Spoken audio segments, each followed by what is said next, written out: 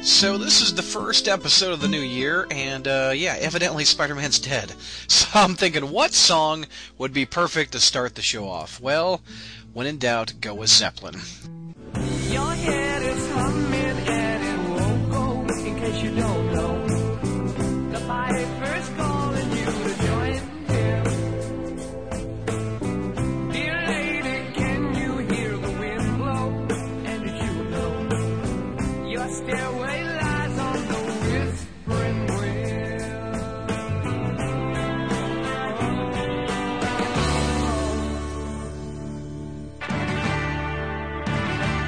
This is episode 208 for January 2013. The Spider-Man Crawlspace podcast is sponsored by MailOrderComics.com. They have today's comics at yesterday's prices.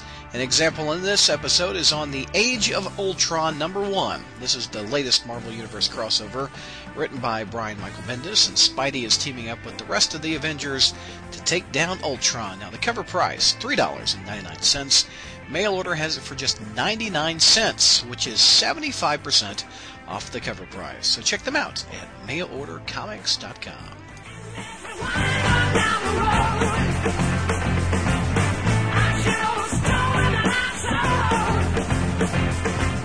Happy New Year, Crawl Spacers! Let's introduce who we've got on the panel for this one. We've got JR from Spidey Kicks Butt, as referenced on CBR by the wrong website name.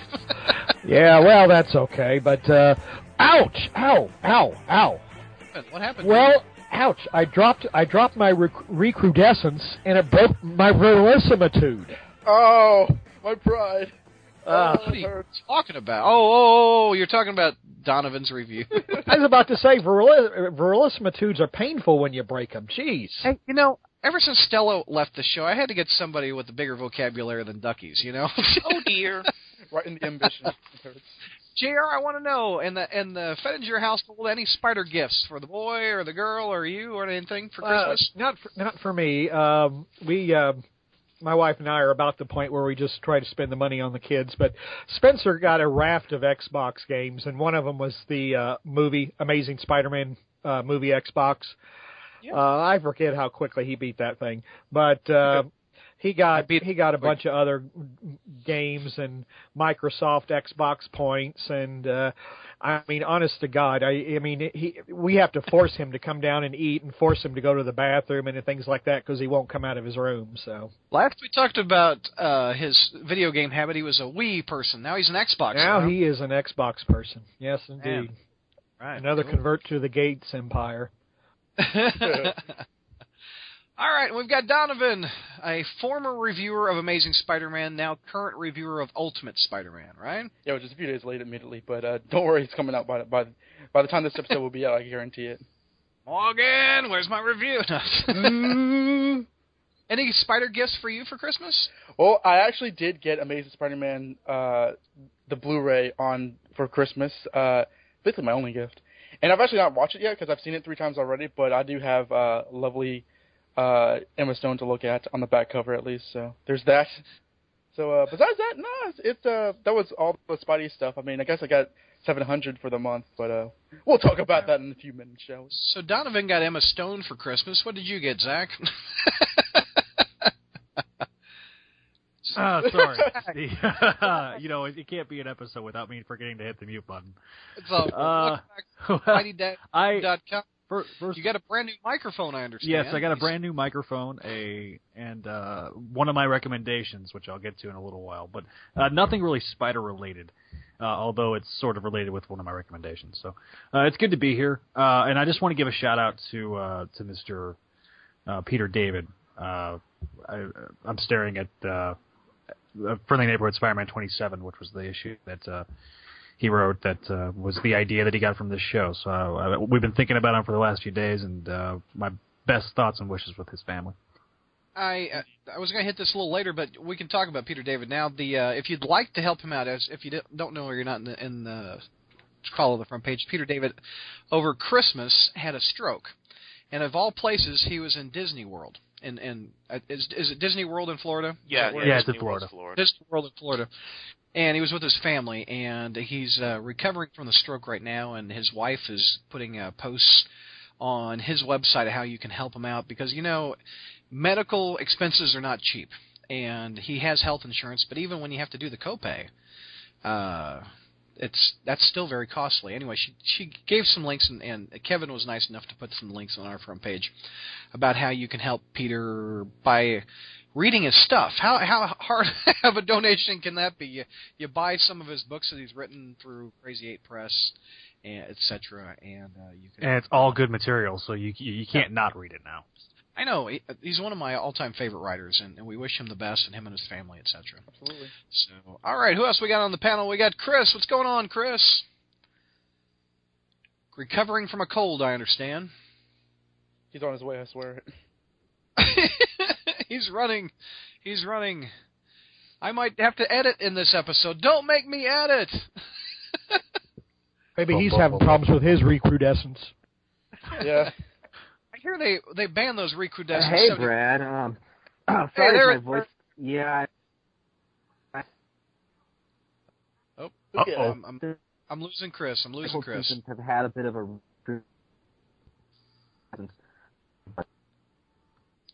Well, I just lost Chris. Dr. Octopus took his brain. No doubt. He revealed his master And his plan. health. Man, guy. And his microphone. What? Here, let me. The microphone was the most important thing to Doc Ock. Well, I think we... All right, got Bertoni. Welcome, sir. Yeah, How are you, I guess I should have something witty, but I'm sitting here in Denny's, and I ordered everyone to clear out as I held up, the plastic fork to their necks. So it should be a quiet episode. Sounds like your Christmas gift was Wi-Fi at the house, right? Oh, and what a glorious Christmas gift it was. Any spider-related gifts that you got on Christmas? In a roundabout way, sort of. Which I'll get to in the recommendations. I used a bunch of my gift cards together to get something really, really big, which has helped with my Spider-Man hobby. Okay. You tell it in the recommendations, huh? Mm-hmm. Several hours from now. Yeah. and several weeks from now, depending on, what order these episodes go up. Oh, that's funny. A little Christmas, what I got a few things for Christmas. My grandma got me a Spider-Man cookie jar, of all things. Which is super cool. Exactly. You can eat cookies and look at Spider-Man's face. It's really... That's what you've always wanted. I know. Nom, nom, nom, Spider-Man, I'm eating your cookies. That sounds bad. The Dr. Octopus. And Oh, also, they got me a Spider-Man Green Goblin salt and pepper shaker. The Goblin's pepper, Spider-Man salt, I think. How many Spider-Man food products are there? I gotta get one of those. That's really cool. And you know how grandparents are. They get catalogs. They've been on mailing lists for 50 years, and they get all sorts of catalogs. And my grandma found this in a catalog. I didn't even know they had Spider-Man cookie jars and salt and pepper shakers. So, JR, you might want to look into that. That might be kind of cool. And we have Chris, our newest reviewer of Superior Spider-Man. Welcome to the club Welcome back. You were originally an Amazing Spider-Man reviewer, weren't you? A long time ago. Yeah, I mean, last time there was a relaunch with Dan Slott writing, and it just got so bad that I couldn't review it anymore. But you know what? Here I am again. Exact same place as before. Chris is back again. All right. Retread. Any Christmas presents Spider-Man related for you, Chris? Not so much Spider-Man related, but comic related. My girlfriend's father got me a $100 gift certificate to Mile High Comics that could be used at any of their stores or on their website. So you could buy like 2 comics? I'm sorry. Well, no, here's the thing. I went into their the store near where I live, and they were having a end of the year sale where every trade was 50% off. So I had $100 and everything's 50% off. So I was able to get like 12 trades for $100. And I got. Sure. Speaking of Peter David, I got about 3 X Factor trades. So hopefully I know, buying the Marvel trades from a retailer might be a longer path towards him actually seeing a reward for that compared to buying his books off of the Crazy 8 website. that his family said was the best way to get money to him, and I intend to do that too, actually, because I really love Peter David's writing, and the thought of him, health problems getting in the way of him doing that is just devastating to me, actually, because he's so good. But for now, I have a couple X Factor trades to read and enjoy his great writing. X Factor is really solidly good. I think I don't know how many years he's been on that book. My God, it's like over 100 issues. Yeah, there are some writers who are good in the 80s and who are good today, and Peter David's one of the few I can think of who are great, like top of the game in both eras. Exactly. So, I agree.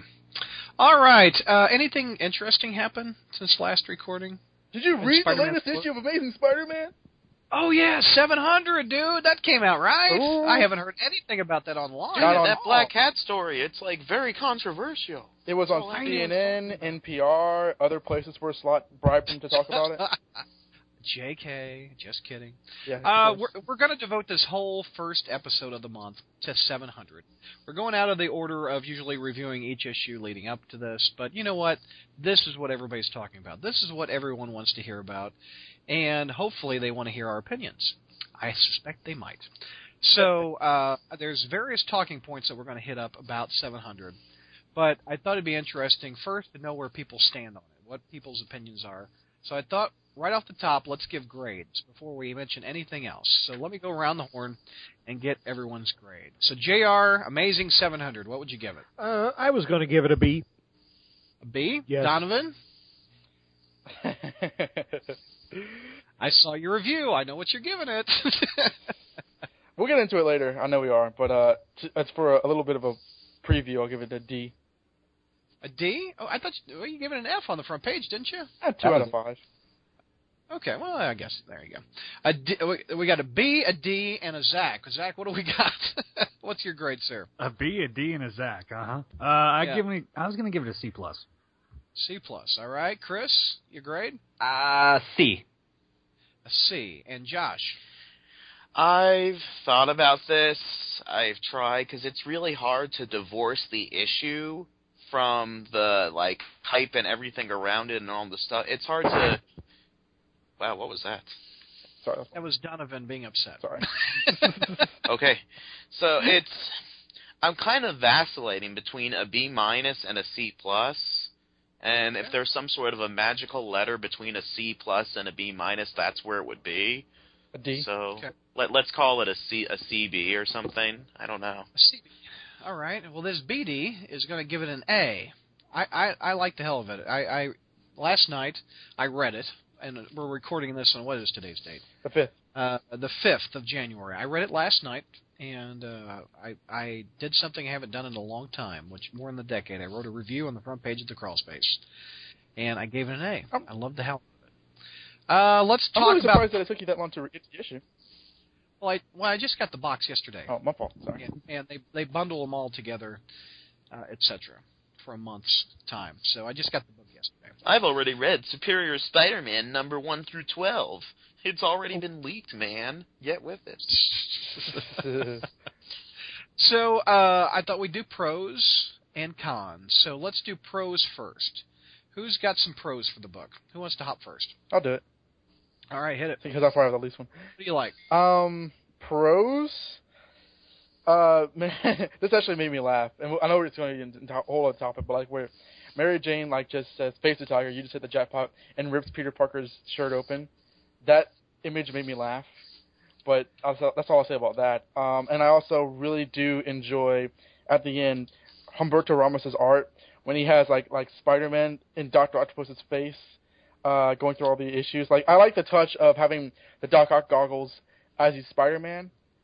Before he has regular glasses, but then when he's Spider-Man, he has the Doc Ock goggles. I actually thought that was a really clever artistic design, and I thought the art was great. And that's it for me. Okay. You had the lowest grade of the bunch with the D. I knew it. You know what? I knew I was going to be outnumbered on this. I really did.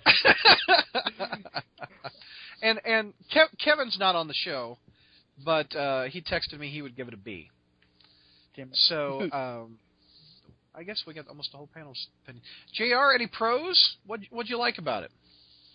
Well, I had a number of pros. I mean, in general, I actually like the concept.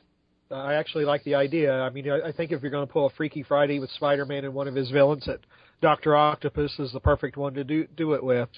But I like how the fact that even though it's Dr. Octopus is trying to behave, he still talks like Dr. Octopus. You know, he addresses Mary Jane as woman. You know, not now, woman. And Woman. You ever try that with your wife? You ever call her woman? Well, that would be one of the nicer words I used. They don't like it when you call them woman. Well, that's preferable to about half a dozen other names I've called her. But you know, I just like the way that Doc Ock's arrogance continues to come through.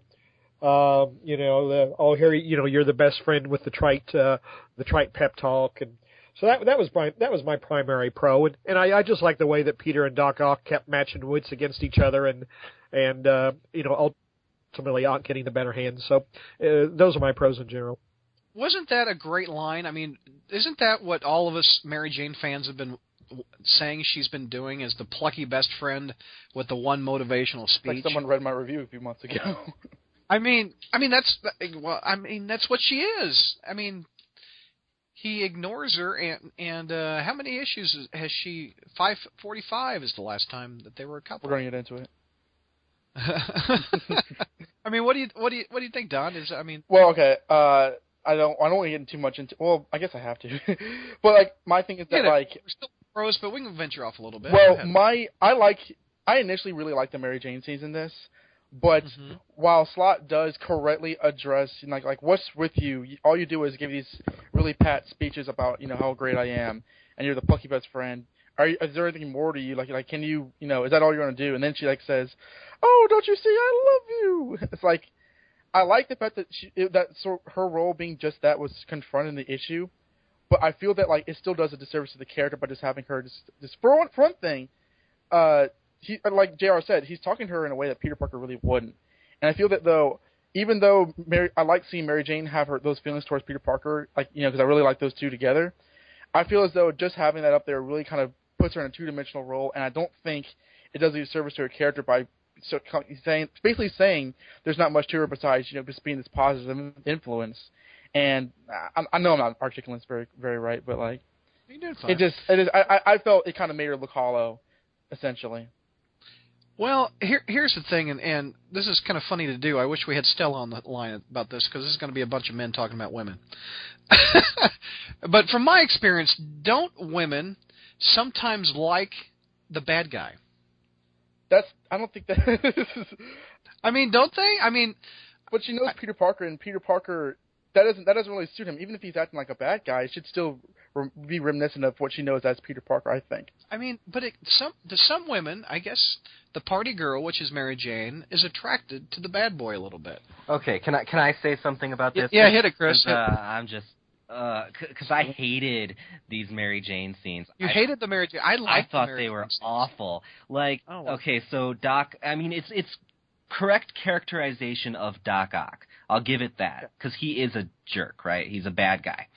Right. But the way it makes Mary Jane look is terrible, because this guy is treating her like crap through this entire issue. He's saying, woman, and when you're dismissing somebody and calling them woman, that's using their gender as a way to say that what they have to say isn't important, and that's why it's bad that he said that. And he insults her by saying, "You're just the plucky best friend with the motivational speech. What are you even doing here?" And her response isn't like, "You're being a dick to me." It's, I love you. Exactly. And then they kiss. And it's like she's getting turned on by him treating her like shit. And I find that to be sort of almost a sexist portrayal of a woman. And I know you can say women like the bad guy and they like to be treated like crap, but that's a stereotype that I guess shouldn't. I disagree with.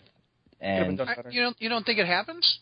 I mean, for some people, right? But is this how Mary Jane is? Is she that sort of of a weak character who this sort of verbal abuse is actually making her love him more in a way. It seems. I mean, it hasn't been with the Peter Parker persona since 545 that she's actually come out and said something like this. It took something different in his personality to invoke these emotions. Being a jackass? Yeah. I don't think that's explicit, though. Then that's how Mary Jane's being portrayed. In order to get a positive response out of her, you have to sort of insult her. You have to do something different from the past. No, Brad. I don't think that that's what they were trying to say, though. I think it's because she's been in love with him, and it undercut throughout the big time run, like when they were skating with Carly, and she was getting a little jealous, and then during hashtag where she said "I love you," but he didn't hear it. It's not as if Peter acting like a jerk is making her say it. I think it's the extreme situation. Like, Dr. Octopus is out there somewhere as far as she knows, and she knows that Peter is, like, stressed. I don't think that it's about Peter being a jerk as much as, from her perspective, Peter is, he's stressed out, he's worried about his friends and family, and I think she's saying this more of, like, to shock him and bring him back to Earth, because she sees how out of character he's being and how stressed out he is. That was one of my favorite scenes because it made me laugh because it reminded me of everything that Don's been saying for like the last year. Well, I understand why they're doing it. I mean, from a writer's perspective, I understand why they're doing it because it's tugging at our heartstrings because everyone loves Mary Jane. So it's only natural that she would be attracted to this character to tug on our strings. I mean, I get it. I guess we're just trying to justify why it's happening. I think, like Chris said, I can see her overlooking him being a jerk because of the stress of the situation. Because, historically, Peter Parker can be a jerk. He has treated people very poorly. But if he continues to talk the way that he does, like explain, and Mary Jane said, "Explain, Peter, what are you talking about?" If that continues and she doesn't figure it out, that's going to be pretty stupid and insulting, and that would be derogatory to the character because as well as she knows him, she knows how he talks. I mean, she's probably got his style. I mean, she should know that something is wrong if he's addressing her in a certain way, using a certain term. I mean, even if he's got Peter's memories, that still won't, Octopus still won't talk like Peter Parker. And I think that would insult me more as a fan of Mary Jane, of her being that dumb. Right. That's what I'm worried about. It's not so much she's putting up with him being a jerk, but if he continues to talk this way and she doesn't figure it out pretty darn quickly, that's going to be the insult. That's going to be the problem. The point, Don and Chris, forget who else, it offends you that you think it's insulting her character by falling in love with the guy that she loves as he treats her bad. And I think that happens in a lot of relationships. Yeah, I've actually found the word. Go ahead, Chris. It's not that she's just putting up with him being a jerk, though. It's that is actively seeming to bring out her affections in her. And maybe that's how some women are. I'm not qualified to be a psychologist here, but for that character, I like her being a little bit more strong-willed than that. And, I don't know. Maybe I'm just talking out of my ass, but this is just a sausage fest. And none of us claim to understand women. Even if we had women on the panel, I don't think we'd understand them. But what were you going to say, Zach?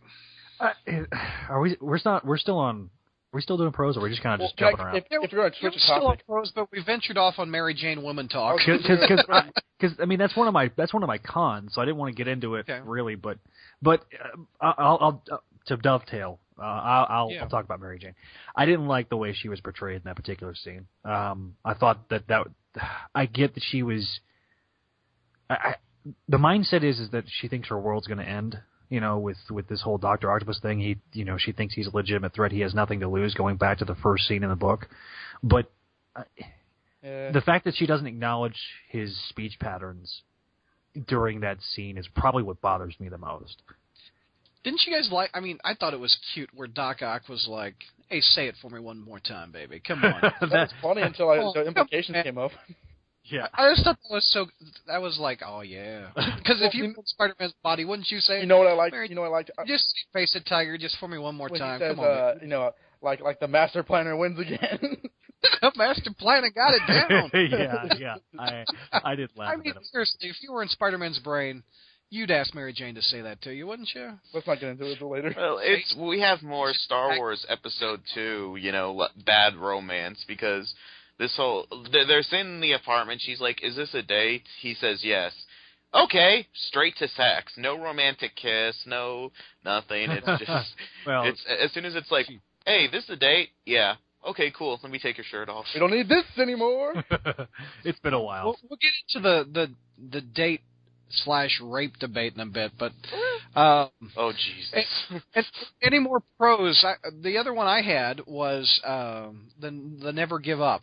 Spider-Man, I said this in my review, it is an homage, I think, to Amazing Spider-Man 33, where he's under the heavy machinery, and when he's in heaven with all of his various people he's lost, etc., and Uncle Ben's pep talk of, "Get up, Peter, get up, come on, get up." I love that. That was one of my favorite things of the whole issue.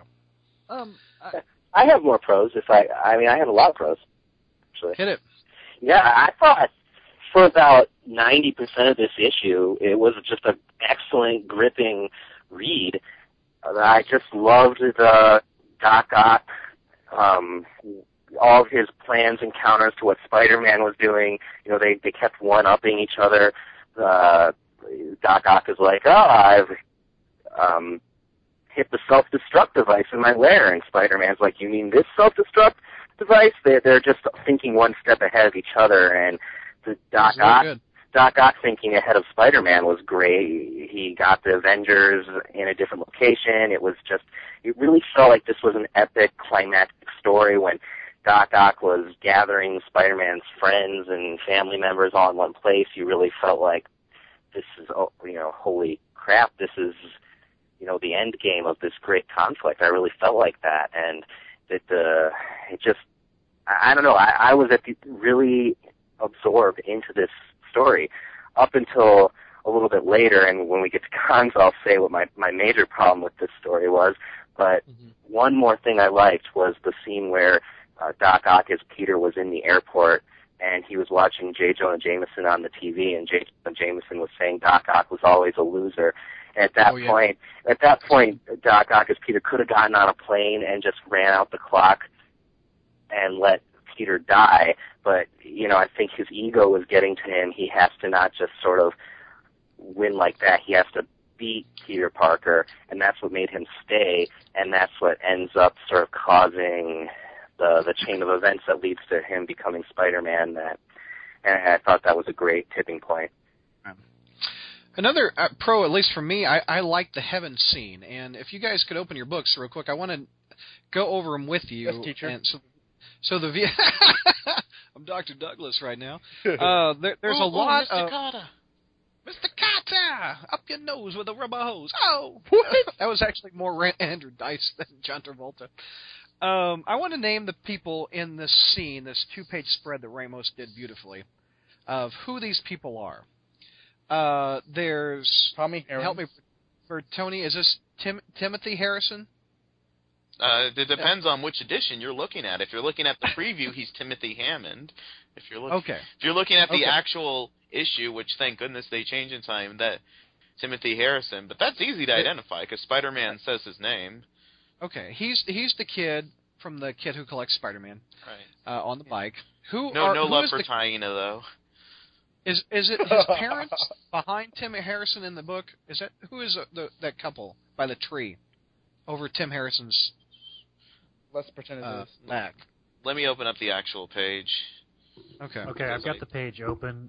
Okay, help me, Zach. Who is the couple behind Tim Harrison? Is that Bridget and Mary Parker? Well, I don't know. They don't have the same haircut that they have in the when we see them again, but I assume that was them. And then next to them, behind Gwen, that's Billy and Martha Connors. Oh, I didn't even see that. They're barely in the fold. And Lance Bannon in the middle. That's who I assume that was. We've got Jean DeWolf, Gwen Stacy, Tim and Martha. Or no, Billy and Martha. Is it Tim? Billy and Martha Connors, Lance Bannon. Ned Leeds. Is that... Right. Wait.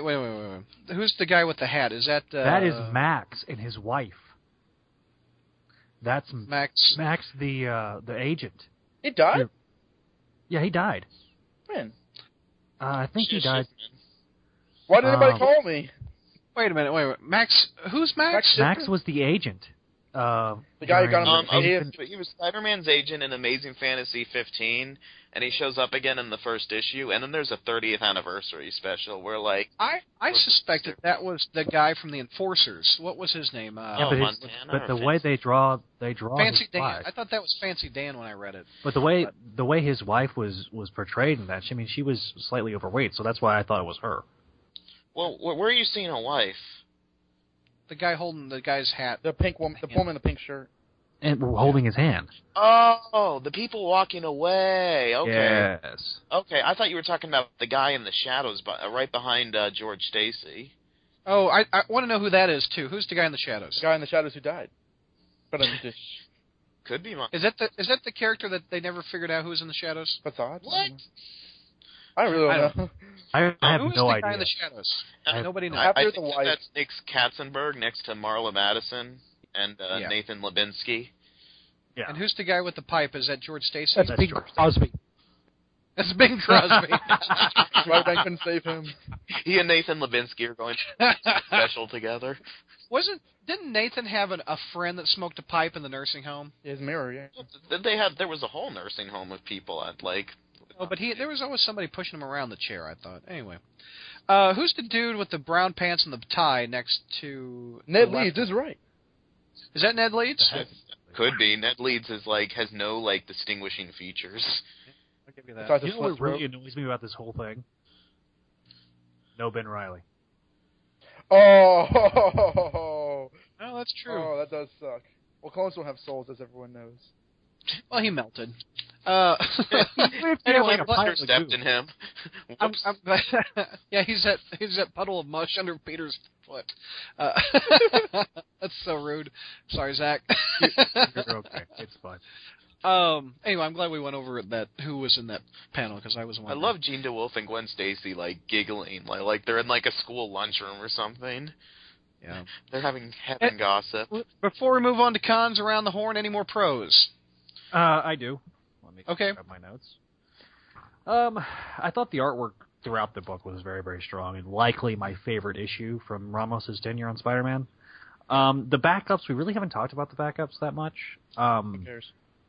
I know. Donovan's like, I hate the backups. To hell with the back. I love the J.M. DeMatteis backup. I like that a lot. I didn't like it until I read it a couple more times, and then I began to like it. I loved the fact that Giuseppe, who is going to be the artist for Superior, was being inked by Sal Buscema. I thought that was some of his best artwork. Oh, I didn't notice that. On that J.M. DeMatteis Yes. story, Sal inked it? Sal inked it.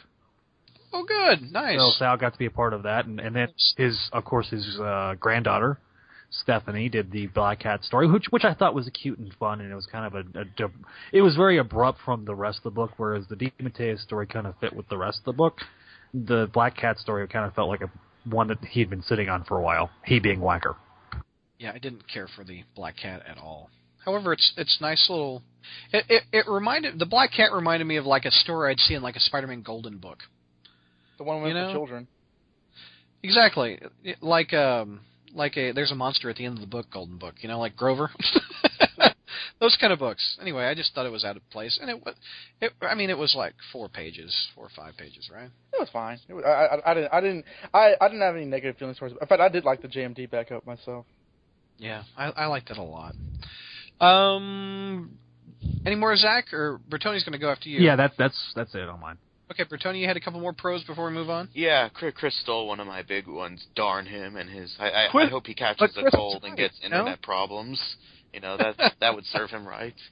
But the Doc Ock scene at the airport, and it's going to be hard figuring out what to call these people. One guy who I interviewed at the comic book shop he called him Peter Puss, like a combination between Peter and Octopus. So when Peter Puss is at the airport and the panel where he's looking at Jameson on the TV, that panel where you see the expression on his face, where he's calling him a coward. That's great. And then when the woman's like, "Are you boarding the plane?" he says, "I'm thinking." And we've given Slott a lot of grief for not being subtle enough or for being over the top. That scene was played exactly right. Yep. And Ramos, I've never been a big Ramos fan, but you know what? He nailed it in that scene with Peter. I give him credit for that. And another pro is one thing that's been bugging me is, like, okay, just tell people, Peter. When Carly comes in, I'm reading the book and I'm thinking, okay, great, tell her what's going on. And he does that. And it's, and he says everything that he should say. Now, she doesn't believe him, but, he did everything that he should have done in that situation. It would have really frustrated me if he would have, like, said something in my head, no, I can't tell Carly, I'm way too embarrassed about it. I think in the past that would have been the example that he would have done. That leads into a point I want to hit up, the out of this. I think Carly knows. I mean, he told her. And the Trapster knows, right? Trapster doesn't know that it's not Ock, though. Well, the Trapster knows that there's a brain switch, something going on. Well, the Trapster was... What, JR? Well, I was about to say, the Trapster, he knows it, but he thought that Ock was trying to switch brains with him. So he doesn't have a clue that it's not Ock in there already. So there's nothing going on. Yeah. And Carly has been told, but she doesn't believe him. But if she spends any amount of time with him after this, then she's an idiot if she doesn't figure it out. Well, that's a given. I thought she was an idiot. She didn't figure it out then. But could Carly Cooper be the one that solves the case and gets them back together? Wasn't that an issue 4 of Superior? Like, does Carly Cooper know? Carly Cooper, no. That probably. I think I saw that preview actually. All right, let's move on to cons. What did you guys not like about the issue? Donovan will go first on this one since he had the most problems with it. Well, okay. It's not so much I had the most problems with it because leading up, you had the most grade of the group so far. Yeah, because there has to be somebody to do so. Like, it wasn't so much like the issue itself, because honestly, to me, what really matters is like the last few pages, which should matter. My basic problem, I have two problems with this. One is sort of existential towards the comic book industry, but otherwise, if we're going on, I'm going to try to really go slow and really articulate this well. Otherwise, this will be a complete waste of time. If we're going to pretend that this is the final adventure of Peter Parker, and I stress the word pretend. This is ASM 700. This is the last issue. The title was about Spider-Man. Who was Peter Parker. Everyone be like, this is the way for him to go out. Not even so much as the way it's going to go out, but for him to transition for the story to continue with Dr. Octopus.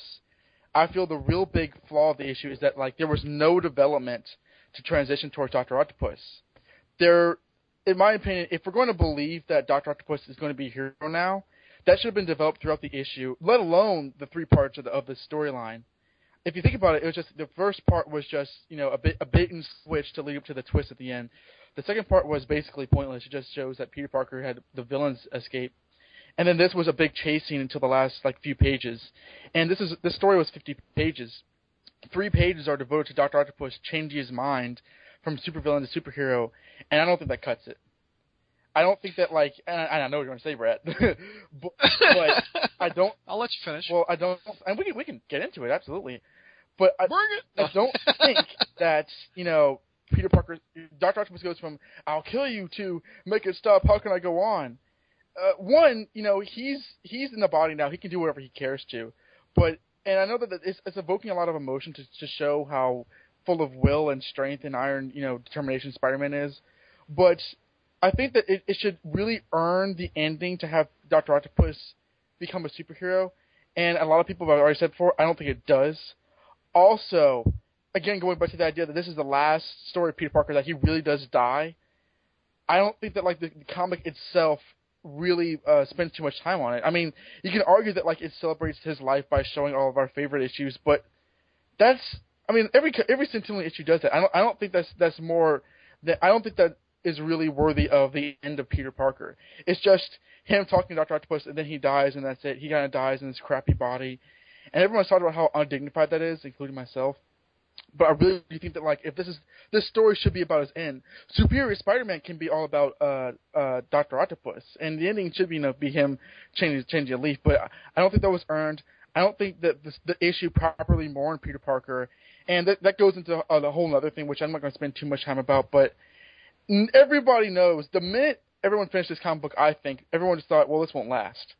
And if that's the point, then why are we going along the motions that this is, the status quo, that Peter Parker won't come back? And I know that's outwards towards this issue, but that sort of led me to the point where, like, I really can't get behind this at all. So you would enjoy the issue more if you knew that Peter Parker was never coming back? If there were consequences to a death in ongoing fiction? Well, that's one thing, but also, even if he's not coming back, I feel that, they should have at least developed not just his passing, because that is the risk of superheroes. They can die, but develop the narrative of the story to transition to Dr. Octopus being a hero. I mean, Dr. Octopus is a straight-up bad guy until the very, very, very, very end. I mean, even when he knocks off the Scorpion's jaw, that wasn't out of heroism. That was just so he could, you could argue that, but, I feel that was just sort of his anger towards Scorpion attacking Aunt May, as it was, it's the right thing to do. And really, it's just Peter has to force feed his morals onto Dr. Octopus in a matter of seconds for him to become a good guy, and I don't buy that. I don't. But wouldn't you go ahead, Zach. I'm sorry, Brad. No problem. Wouldn't you argue that that's the whole point of going on with Superior, because you've got this struggle between the consciousness of Peter Parker and the consciousness of Doc Ock? Because eventually, I think that the out would be that Peter Parker, his personality and his will eventually win. There's still a small piece of Peter Parker inside of him. And there's going to be that ongoing war. And if it was J.M.D. Mateus writing it, we'd have all these internal monologue pages where it's the nature of good and evil. But we'd have an in the brain scene. Oh yeah, we'd have a hallucination of Peter and Doc Ock fighting each other in a cradle, floating on a cloud or something. But I mean, the hit Don's point, and Zach kind of hit what I was going to say, is about the journey of Doc Ock earning this is what Superior is going to be about. We're going to see him embrace and try to do better. Well, did you really want to spend Spider-Man's final issue just setting that up? Really? I mean, no. His final issue was fighting, and we don't always win. The good guy doesn't always win, and this is what Spider-Man is. I'm not arguing that, because I know Dan Slott run around the planet saying that. I'm not arguing that. What I'm saying is that there should have been more of an honest development towards. I'm not saying that Dr. Ock should have been a 100% bona fide hero, but the idea of him being a hero is in the last few pages, and I think that for that to transition to Superior Spider-Man that should have been handled. I think that Peter in the last few pages should have been more mourned by the comic. I mean, I think this has been an interesting time to reintroduce narration, because nobody knows he's dead. Not his lover, not his friends, not his family. They all think that Peter's there. But we, the readers, know. And all we really have to go on is a full splash page of basically his villain, leering over his dead body. Yeah, because and I think there's an example I remember in college about storytelling is it's more impactful to the reader is if you, as the watcher of the movie, you see a bomb placed under a table, and you know that it's going to blow up, but the two people sitting at the table have no clue. Hitchcock. Yeah, it's a Hitchcock example. And I think it's more impactful for us and enjoying, and there's more enjoyment of reading that his loved ones don't know, but we do. We're in on it. Horrible. I think that's more entertaining. It adds drama. Did we like Peter Parker though? That's dramatic irony. I understand I agree with Brad. Irony in it, but I feel as though I'm really trying to do this as best I can. You're doing fine. The perspective of the book, this perspective of Peter Parker's inner narration and how am I going to get out of this, and him using his thought to talk to Dr. Octopus at the very end. Now, granted, he dies, so we can't actually see him going through the pearly gates or the fires or whatever, but I feel as though it just drops and leaves him there. I mean, would you not agree that Amazing Spider-Man is about Peter Parker? It's not about Spider-Man, It's about Peter Parker. I feel that the book itself, the viewpoint of the comic book, and this is subjective. You can kind of take this and say, well, that's your problem, dude. But I think that the book should treat the past. I mean, and I don't think for a minute that Peter Parker's going to stay dead. But I think if we're going to go along those lines, the book should treat it as though he is, and really take time to like make us feel his death. Is anybody sad? Is anybody mournful that he's dead? No, because they're like, you know, well, he's either going to be back, or let's see what Dr. Octopus is going to do. And I think that's a failing of storytelling. But wouldn't you argue that you could see Carly, you know, because she's the only one that knows now of what happened? She doesn't know. Well, I mean, she was told. She was told, but if she starts seeing Peter act abnormally, and she's the one that can deduce first, and if you see that when she realizes that Dr. Octopus wins, and you have that mourning period, you may not have it in Amazing Spider-Man, but you could have that in Superior. I hear elevator music behind you. Don, in your ideal grade A Spider-Man 700, Peter would tell his friends that, you know what, I'm switched, help me. You know, I don't want to come off as more pretentious than I already am, and I don't want to, like, you know, play backseat writer, because I'm not the professional writer here, Dan Slott is, but in my opinion, any guy who has, you know, a writing degree, if I were going to write the last story of Peter Parker, even though I know he would be back by the time Spider-Man 2 comes out, if I were going to write this, I would, to have the Dr. Octopus scenes at least entertain the idea of, you know, maybe being a hero is this, or maybe being a hero is that. Not fully go all the way with it, but at least have Dr. Octopus aware of the idea of being a hero, because he's basically planning and scheming the entire time. And then by the end of it, that way his decision to become a superior Spider-Man is more earned. And then after that, we spend at least 1 or 2 more pages mourning the loss of Peter Parker. And it doesn't do that. It's just, get ready for Superior Spider-Man. And it's like, well, what the hell happened to the other guy that we spent the last 50 years talking about? You know, I really do. I really honestly feel that that's disingenuous. A little bit. I mean, and I know, I'm not saying Dan Slott sucks. I'm saying I know he really tried to make this well, but I feel that, like, it's a demand of the story to mourn its main character properly, I feel. Okay. All right. Feel free to throw me out. No, you're fine. I think you made your point. Cons? Any other cons? I'm going to say this. Okay. One of my biggest cons was it made me interested a little bit in Superior, but it didn't sell me on Dr. Octopus's Spider-Man. And it's almost as if you have to read Avenging Spider-Man 15.1 to get sold on Dr. Octopus, and I felt like that should have been done in 700.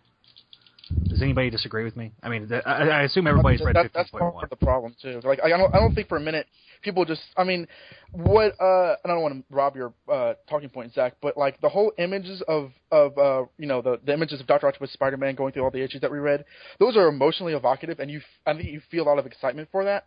But I think that that's in place of genuine logic where Dr. Octopus would do that. And like when you say you weren't sold on the idea, I think that's part of the problem. I agree with that.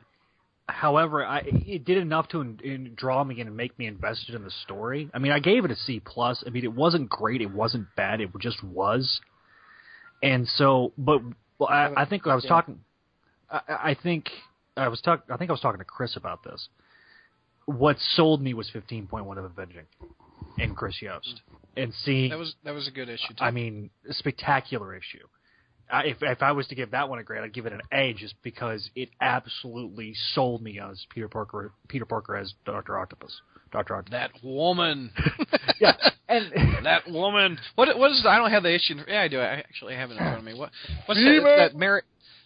What was that Mary Jane line that he says in the book about that has a nice big pinup of? My God, she's incredible. Dear God, that woman. Peter Parker is a fool. Yeah, his memories tell me that nobody. Do you interpret that as he's a fool for not going after her, or he's a fool for hanging out with her, or he can't resist her? For not going out, for letting her get away.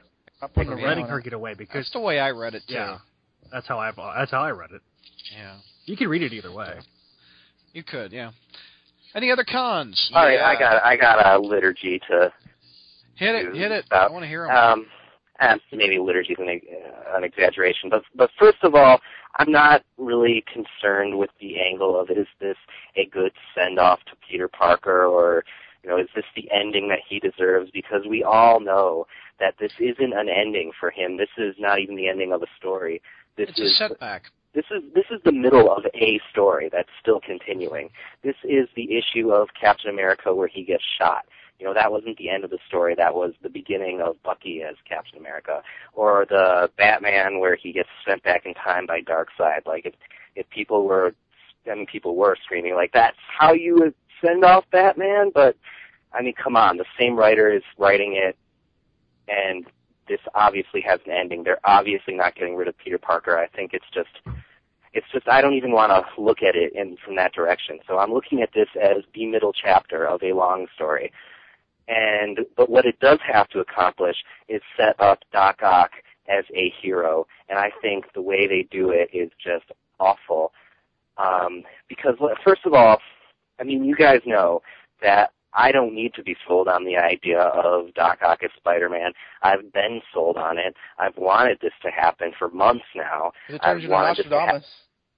Yeah, I was like, He's this would be the perfect direction for the story. So the outcome is exactly what I want, but I want the transition of Doc Ock going from being a villain to being a hero to be a natural progression that has some semblance of something that could really happen to a person.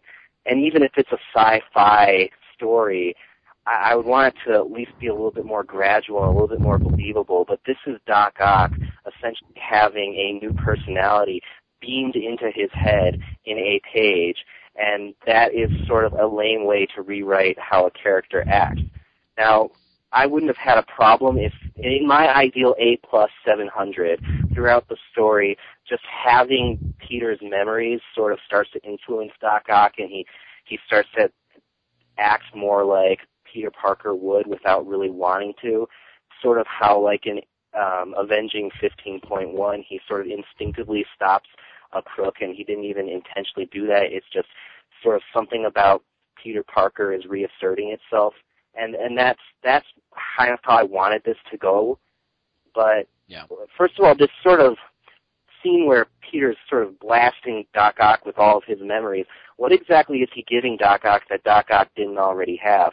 Because in the past issue, we have been explained the mechanics of this mind swap is that Peter, at least, could not just access Doc Ock's memories, but he could actually feel like he was there, like when his dad was hitting him.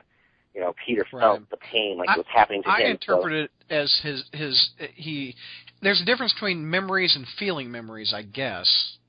I read it as he's now feeling the emotions of it, as opposed to just having facts and figures in his head of a person's life. I can see that, and if they had actually said that was happening in the comic book, it would have made more sense to me. And so maybe if you were writing this, it would have been better. But, you know, Dan Slott was writing it. It'd be fun. So I didn't get it. I am the biggest Spider-Man fan I know. Well, it wasn't conveyed to me very well. I didn't get that from the actual story. I got, you know, these images were being blasted, and Doc Ock was suddenly like, now I have to be a hero. And that's not a satisfying character change. That's basically, it's science in the story, but basically it's magic, you know, from our perspective. If somebody snaps their fingers and Doc Ock is a different person, and that's not a character progression, that's just, we're making a new person and calling him Doc Ock now. I did not think that was a good execution of that, and that is, I think, enough of a flaw with the story that it drags down an issue that I almost completely loved up until that point. Like I said, I was completely sold on everything that was happening until they went that route in changing his character. Don had a quick counterpoint to you. What were you going to say, Don? I'm trying to remember it. It was the whole like basically everything everybody's saying is basically articulating what I'm saying, or I'm trying to say, that like whole making Dr. Octopus, like building up to it in, was it 15.1 or whatever? It was just, why couldn't that have happened when he was, I'm just repeating what I'm saying, like why couldn't that happen during the issue? You know, the villain is being, you could portray it as the villain is being corrupted by the goodness of Peter Parker until the end when he accepts the goodness. But no, he's you know, I mean, it's a well-written Dr. Octopus in that he's a villain, but that makes that double dams the ending in that, like, it makes it more kind of insulting that He says, "Don't worry, Peter Parker, you're not leaving this to a villain." Well, judging by your actions, which speak louder than words, how is he supposed to know that? You know, a better way that they sort of did a similar thing was with Kane in the new Scarlet Spider series, because the angle they're taking with Kane and that character is that while he had his clone degeneration, his mind was warped and he wasn't thinking clearly, and that's why he was so bad. But now that he's been cured of that, he's starting to think clearly, and over time, he's starting to act more like Peter Parker would. But in the meantime, he's sort of denying that change in his nature and resisting it and being like, you know, I'm a loner, I don't care about anybody else. But he, you know, as time goes on, he starts to more and more give in to his heroic nature. And I think that is sort of a way to do a sci-fi character change based on someone's brain changing that is a little bit more believable, because they're taking their time with it, and you can sort of imagine how a person would naturally react in that situation if it were possible. Chris, did you have more cons you said you want to hit up, or is... I think we should throw out one more thing, because people, I think, are going to get mad if we don't talk about this angle, was that people were raising the issue that it seemed like Peter was giving up at the end when he passed the torch to Doc Ock voluntarily and said, you know, keep my family safe. So I was wondering what you guys thought of that. That was my only con of the issue. I think the wording of that last panel when Doc Ock / Peter is laying down, I said in my review, I think some alternate... The line that he says in the book is, MJ, they're all here. Let me see them here. Promise me you'll keep them safe. And Spider-Puss says, I promise. That's all Spider, be careful. The line, I think, because I just think it was just a smidge off. I think even to his dying breath, I think Peter would still be fighting Ock. I don't think he'd be accepting or passing the torch. And some lines I used in my review I think would work instead of the lines that were there. Possibly Peter saying, "You're Spider-Man now." No, wait a minute. A line like, "Doc, I've gotten out of war situations like this. I'll see you in hell," I think would have worked better. Or, "I don't know how, but you won't win. Haven't you heard the bad guy always gets it in the end?" And I thought Spider-Puss saying, "What about Brad? What about the counter? Bad guy now. What about the counter argument that if Peter had said those things at that moment, he would have risked antagonizing Doc Ock at the second that he had finally started to reach him, and that would have actually made Doc Ock more likely to attack his friends and family?" I disagree. I don't think he'd ever give in. I think he'd still fight. Keep trying to lift it up. I don't think. I just don't buy that. You call me a what? Get over here, Mary Jane. We haven't heard from JR. JR, you got some cons on this? Well, I was about to say I have to backtrack to give you one of my cons. I don't like the implication that all of a sudden J. Jonah Jameson is now going to be a big supporter of Spider-Man just because the Spider-Man that he saw knocked Scorpion's jaw clean off.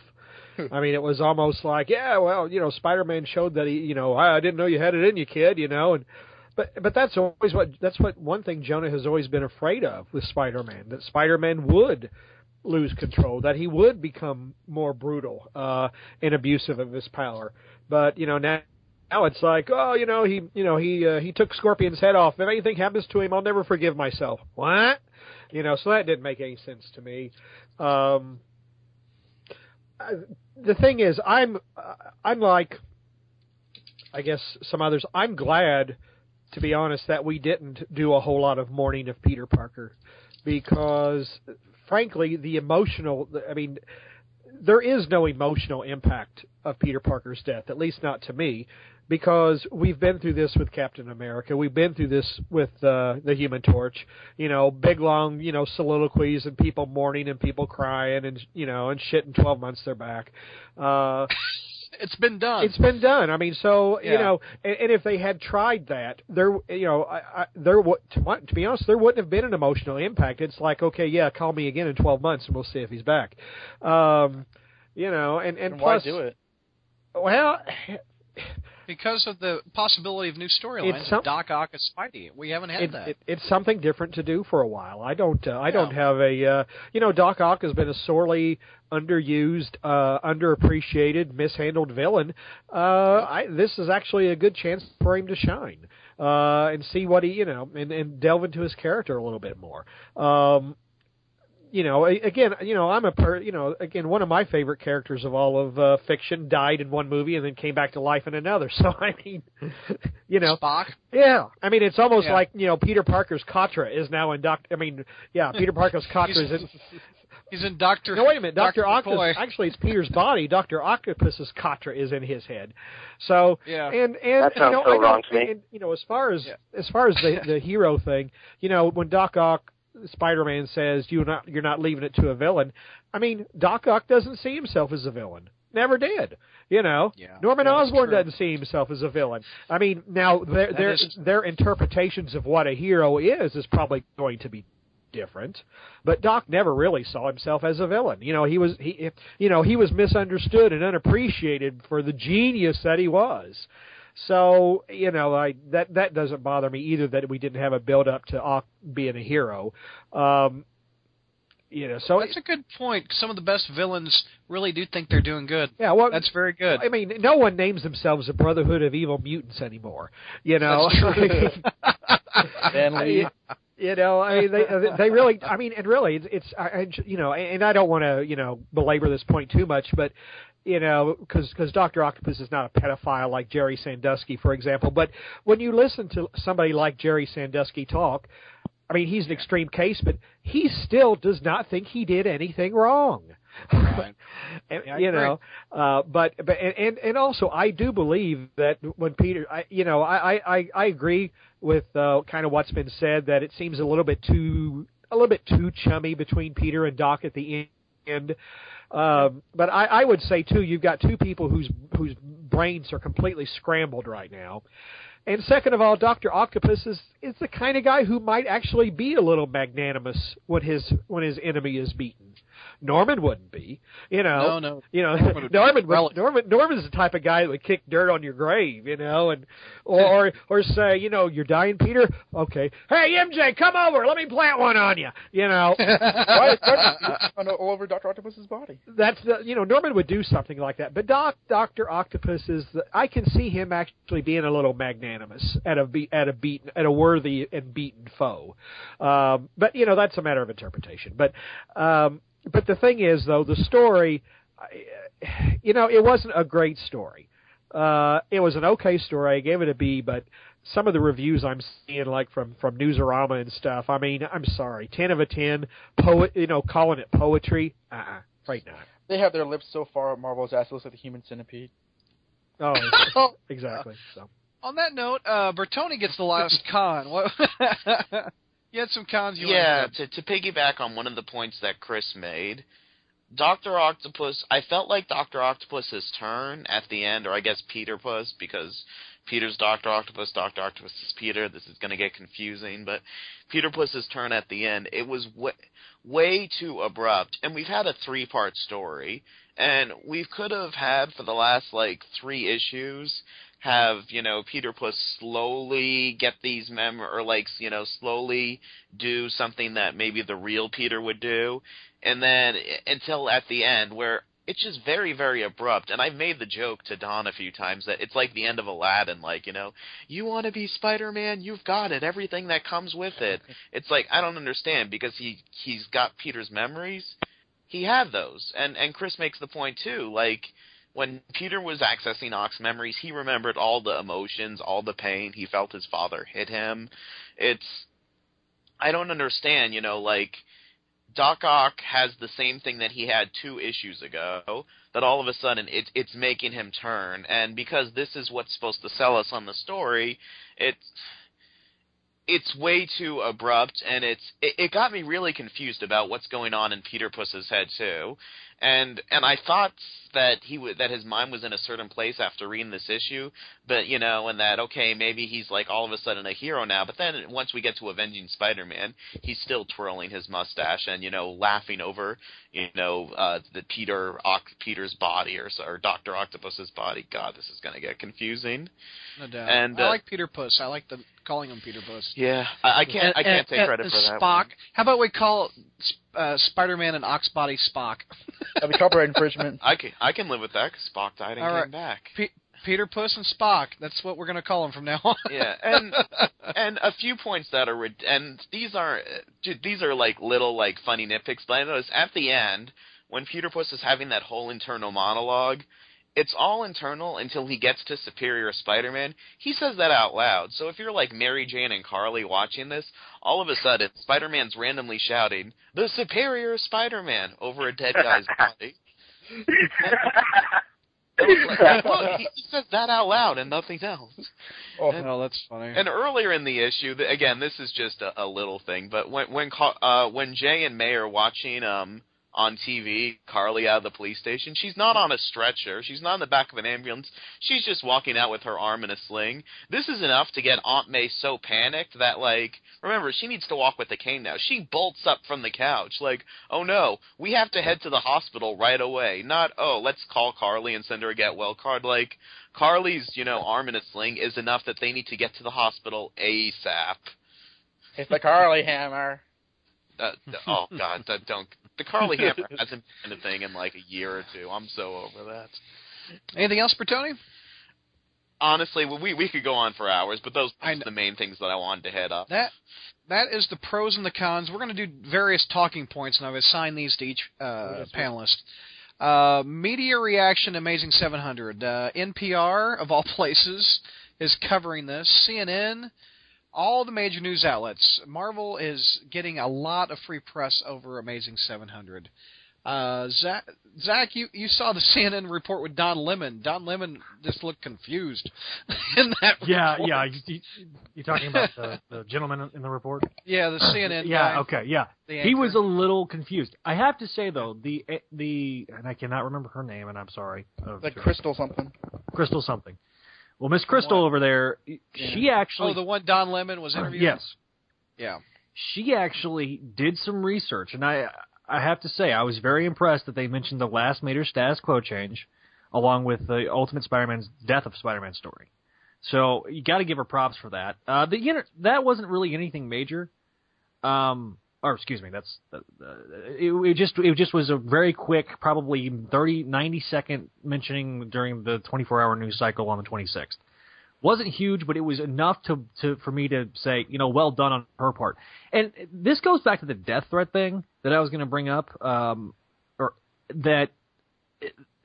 Here's the difference between the last status quo change, which was One More Day, and this one. This one's it's like, I think Chris brought it up. It's a part of an ongoing story, an ongoing narrative, whereas One More Day was just no build-up whatsoever. It happened, and then there was no resolution to it. There was no build-up. It happened, no resolution. Whereas this one's going to have it's just a part of an ongoing narrative. So does anybody disagree with me on that one? That's why I feel like this one is. I'm not as upset about this one as I was about that one. No, this story is nowhere near as bad as One More Day or Brandon Day. I know what people are saying that. I don't think that had the media coverage, though. This one is hitting the news media probably because it's a slow news cycle around Christmas. Well, that too. And look, I made the joke with Superior when they announced Superior Spider-Man that USA Today was now the public relations arm of Marvel. But they get a lot of exclusives, don't they? Yeah, they got the exclusive when they revealed that it was Ock. I mean, when the day that 700 came out, the 26th of December, they were the ones that had the very first interview. So that's cool. And if a major news outlet like USA Today has it, then other news outlets such as CNN are going to do it. You brought up the NPR interview, and I listened to this last night because I hadn't listened to it before. I was impressed with Slott in that interview. And I know that some people are like, what? But, I mean, we've had him on this show, Brad. We had him on episodes 17, 18, and 19, and Bertoni interviewed him in episode 111. He's a good interview. and he's a good interview in the NPR interview too. Very well. I agree. He did good. Yeah, very well articulate. Of all the words to stumble on, articulate is not one you want to mess with. Right. It shows that you aren't. Exactly. But in that interview, I thought he was articulate, and he basically did a very good job. I mean, it's a short 4-minute interview, and they interspliced, like, I think, the 1960s cartoon. Which, but it's a good interview for people from a source that really isn't biased one way or another, like say a CBR or a Newsarama. So I suggest checking that one out if you haven't checked it out already on the front page. That was probably, of the two, I think that was probably my favorite. So, Bertoni, you're going to hit this next talking point up about, of all things, Dan Slott had some death threats on Twitter. Yeah, and this is a very touchy subject because, I mean, on the one side you have people saying, "Oh my gosh, death threats! This is horrible," which they are, and then on the other side, there's the people like, "Well, is this really a surprise?" But then the response to that is, "Are you trying to justify, that Slott had these death threats?" Because to me, it's almost not news.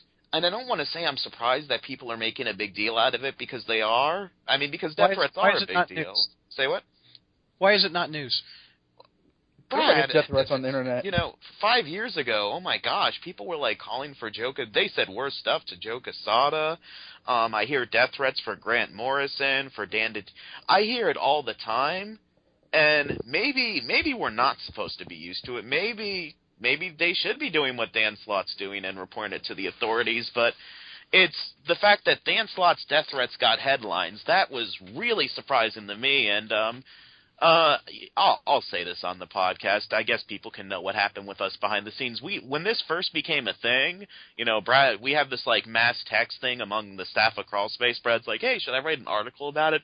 And we all said, "No, that's not really news." And then the next day, like CBR and Newsarama had a thing, and then it was on CNN of all stuff, which was a surprise. But it's originally I thought that Slott was the one that was making this like a big deal, but then I saw like he declined to be interviewed about it for CBR, and all he's really doing is just telling people on his Twitter, I am now reporting each time you do this.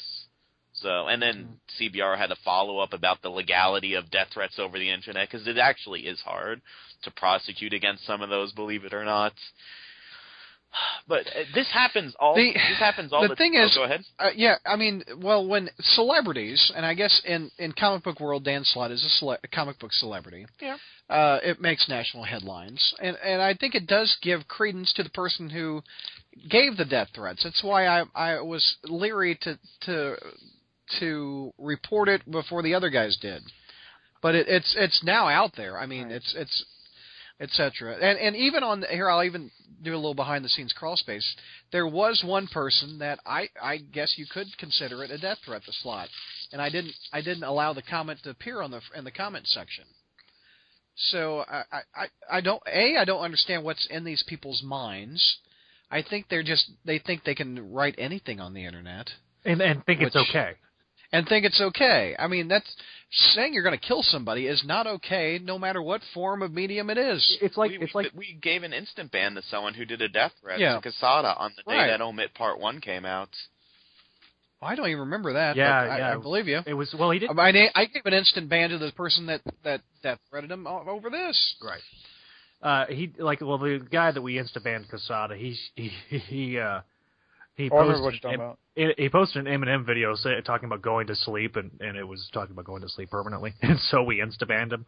But, I mean, there's why did they do that? Do they think there's no consequences to this? And how do they understand the implications? The internet brings out the worst in people, because there's not as much consequences for social behavior, and there is. Slott have even announced that this happened. Do you think he should have covered it up?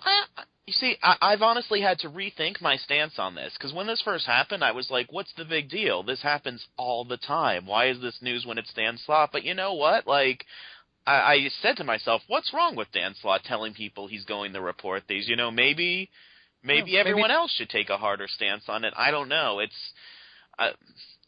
the thing that gets me is CBR and Newsarama and CNN acting like this is a very, very unique thing that's happening, because this happens on a regular basis. It shouldn't happen on a regular basis, and death threats are not justified. That's for sure. But this is the sad state, and this isn't just for the comic book industry. People are still threatening to kill Yoko Ono. It's and people from TV shows. That's why it's scary. I would think it'd be scary to be a celebrity. Oh, A Brad Pitt type celebrity, that kind of thing. And Slott is, like, on a Twitter hiatus. He had to actually give his password to Ellie Pyle. And when I say had to, it's not like he was ordered to. I think he did that so that way, like, he wouldn't have the temptation. People were saying that he's doing this because of the death threats. He's not doing this because of the death threats. He's been saying months before the death threats even happened, even as far back as before San Diego, that he knew that when this issue came out, he had to hide from the internet for a while. He was joking about it for a while. This was the plan before the death threats happened, but the stories kind of got him mixed up to, this is why you people can't have nice things, you know. Look, you death threat people drove Dan Slott away from Twitter. No. He was always going to take his break. He even retweeted some of the funny stuff. Yeah, I mean, this is the guy that was going, I'm going to go find a bunker when Amazing 700 comes out, and I won't come out until after Superior 1 comes out. I mean, come on. I mean, hopefully he found his bunker and he's enjoying himself and being able to read the internet without having to immediately tweet. Because, like, we've made jokes on this show. I think Chris made it last month that the now required reading to understand Amazing Spider-Man is Dan Slott's Twitter feed, yeah. which is just kind of it's ridiculous, but it's not true. Yeah. Let's move on to another talking point. How long is this going to last, Don? This is yours. This is mine. How long do you think this Superior Spider-Man is going to last before they bring Amazing back? We going 100 issues? We're going to do Amazing 800? Well, Mary Jane and Peter have not, socked Mephisto in the face yet. So that's a record. I mean, that's honestly the other half of my main problem with the issue is that, like, no one this. You know what? I told Josh one time I'll give this the benefit of the doubt and say I'll say at the maximum. I don't think this is very likely, but the maximum 10 years.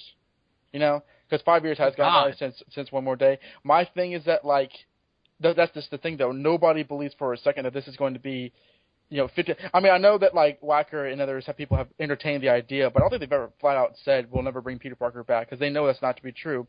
My thing is that, like, that's the problem with this type of storyline. It's not going to happen, and I know that JR and Chris pointed out, because it's not going to happen, don't put so much involvement into, like, the storyline because it's not, it's not permanent. But then why tell the story at all? It's like, why? To me, it's like, why do we have to have a controversial or sometimes bad storyline to get to a good storyline? Why do we have to go through One More Day so we get a brand new day, which didn't matter anyway because brand new was crap anyway.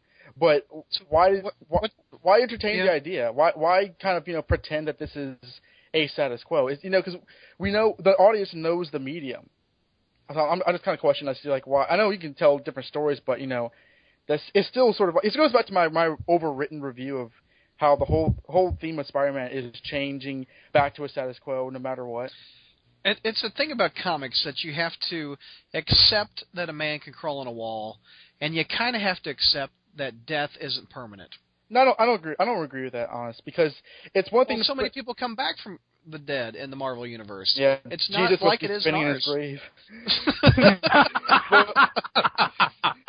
but like, I've heard you make that analogy before, or not analogy, but I've heard you say that, Brad, and, like, I respectfully disagree because, and I think someone said it before in the past on the podcast, that you can accept that a teenager can crawl on a wall, but to come back from the dead, it's like there are certain times of it's not so much if Peter Parker comes back from the dead. It's how is he going to react to that? How are his friends and family going to react to that? Is it going to be business as usual, or are there going to be actual changes? And because the powers that be enjoy their status quo, I don't think there is going to be a lot of change. Like whenever he does come back, I really doubt that it's going to matter much in the long run. Well, he came back from the other. Hey, can I respond to Don's point here? Yeah. Yeah, I think that I agree with the general point that there are some things that you shouldn't have to accept even in a sci-fi story, like people behaving unnaturally or motivations not making sense. But I think in this particular instance, we have a story where you have to accept that a mind can switch bodies.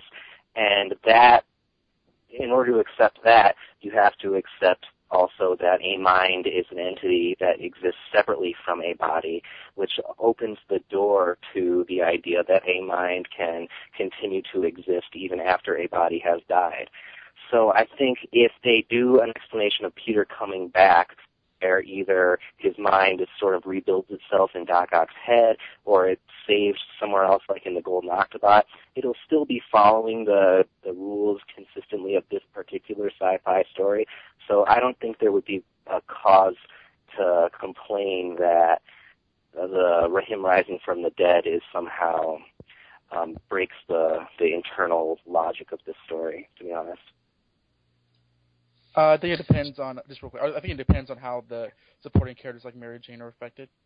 If he's brought back from the dead, by the Beyonder or something like that, that would suck.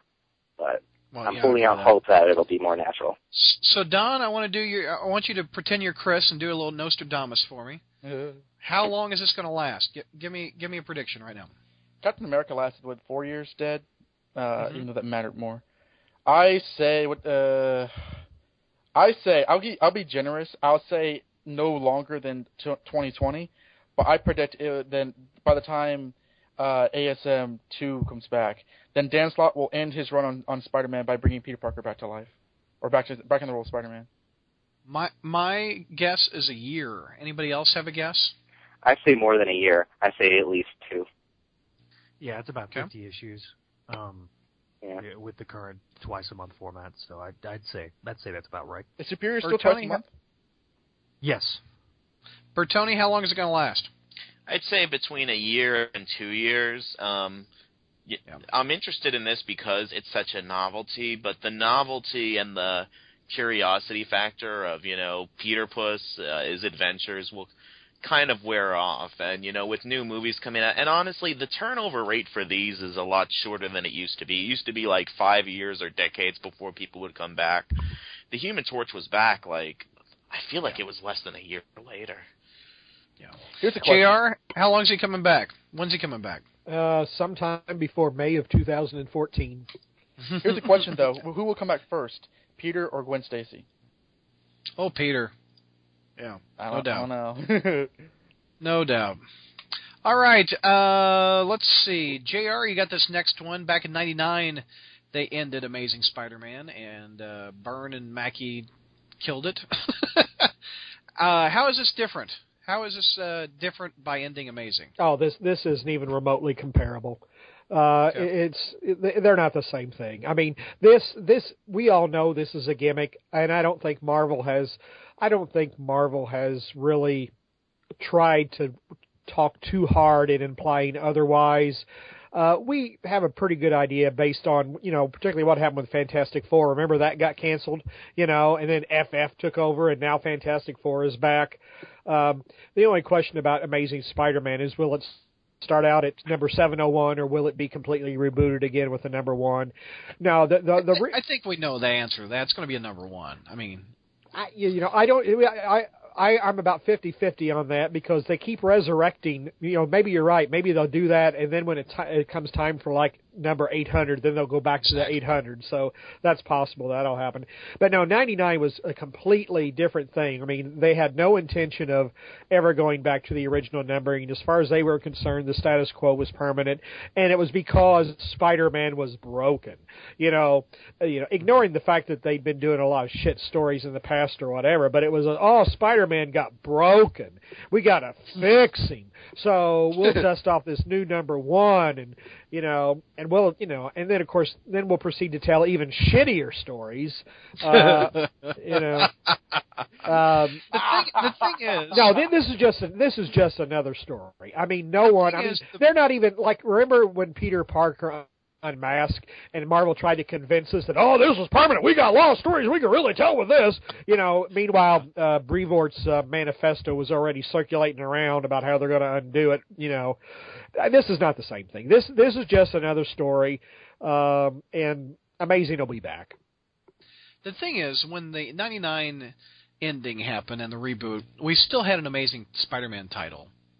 I mean, this is the first time in 50 years we're not going to be picking up an Amazing Spider-Man title. You know, that kind of hurts. I mean, give it time. I was about to say, does it hurt as much as breaking your verisimilitude? But anyway, you really love that line, don't you? I'm sorry, Don. I can't let that go. I still have no idea what the hell that means. Man. I mean, that is more. I mean, I think combined that's more letters than the entire alphabet. Anyway, I mean, I don't even recall Leonard Nimoy using those words in an episode of Star Trek. But anyway. To get back, you know, Brad, in '99, if we were going without an Amazing Spider-Man, I would have agreed with you. But in the last decade or so, Marvel has done so much juicing and jimmying and gimmicking of the numbers, they mean nothing anymore.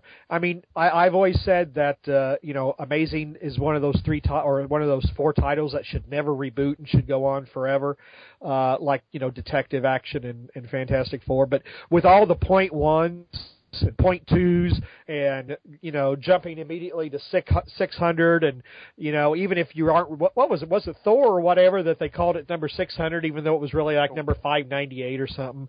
Mm-hmm. Really, they've made the numbers meaningless, and the fact that Amazing Spider-Man will go for a year without being published, really, that doesn't mean any. I hate to say it, being a long time old, you know, Spider-Man collecting fart and crony, but they've pretty well rendered it meaningless. The numbers. So I'm not emotionally invested in it anymore. Yeah, I agree. Let's see. Oh, this ought to be good. Chris, you got this one. Nice positive topic. Did Doc Ock rape Mary Jane? That's a lot of fans are debating that one. What's your 2 cents? Well, first of all, I don't think fans are necessarily saying that Mary Jane got raped in this issue, because I guess the worst that Doc Ock did was kiss her. But I think what's gotten people worried is that if in a future issue they sleep together, would that be rape? So that's sort of the hypothetical angle I was thinking I was going to take this, right? And as sort of a threshold, philosophically, I think you could say that whether or not something is legally defined as rape or not doesn't necessarily have a bearing on whether it's an immoral action or something that's deeply, deeply wrong. Like, if we all went to an island where there were no laws at all and somebody forced themselves on another person, we would still say that person was a rapist even though there are no laws for that person to break. So I can talk about what I think whether or not someone can be found. What was that? It was an echo, but go ahead. Black mute. I can talk about what I think the legal aspect of this is. Bleeding Cool actually posted a pretty good article bringing up that, first of all, rape by fraud, or whatever you would want to call it, actually is a crime in British law, but in the United States it varies from state to state. And Bleeding Cool had examples from 2 different states. One was Connecticut and the other was Massachusetts, where I guess somebody's sibling pretended to be them and tricked like a girlfriend into having sex with them, and was that rape. And in both cases they found that under the law of that state it was not rape because there was no use of force. And I actually just saw reported yesterday that there was a case out of California where a man went into a dark bedroom where his friend's girlfriend was sort of half asleep and started having sex with her, and the girlfriend thought that that was her boyfriend, and he got charged with rape. And the California Court of Appeals actually found that the law in California is it's rape if you're impersonating somebody's husband, and that's actually what the law says spouse, and that's actually what the statute says. And in this case, the victim wasn't married, so the law couldn't apply to her, and that was the outcome of that case. That person had his conviction reversed. Since this story takes place in New York, I actually went ahead and looked up what the rape laws in New York are. Oh, there you go. And, you know, a couple disclaimers. You know, a lot of law is in how the courts have interpreted it, and I have no idea what the New York courts have said about these. I have no idea if there isn't laws in New York that I didn't find that I'm missing here. So this is not legal advice or anything. This is just a game, really. This is for fun.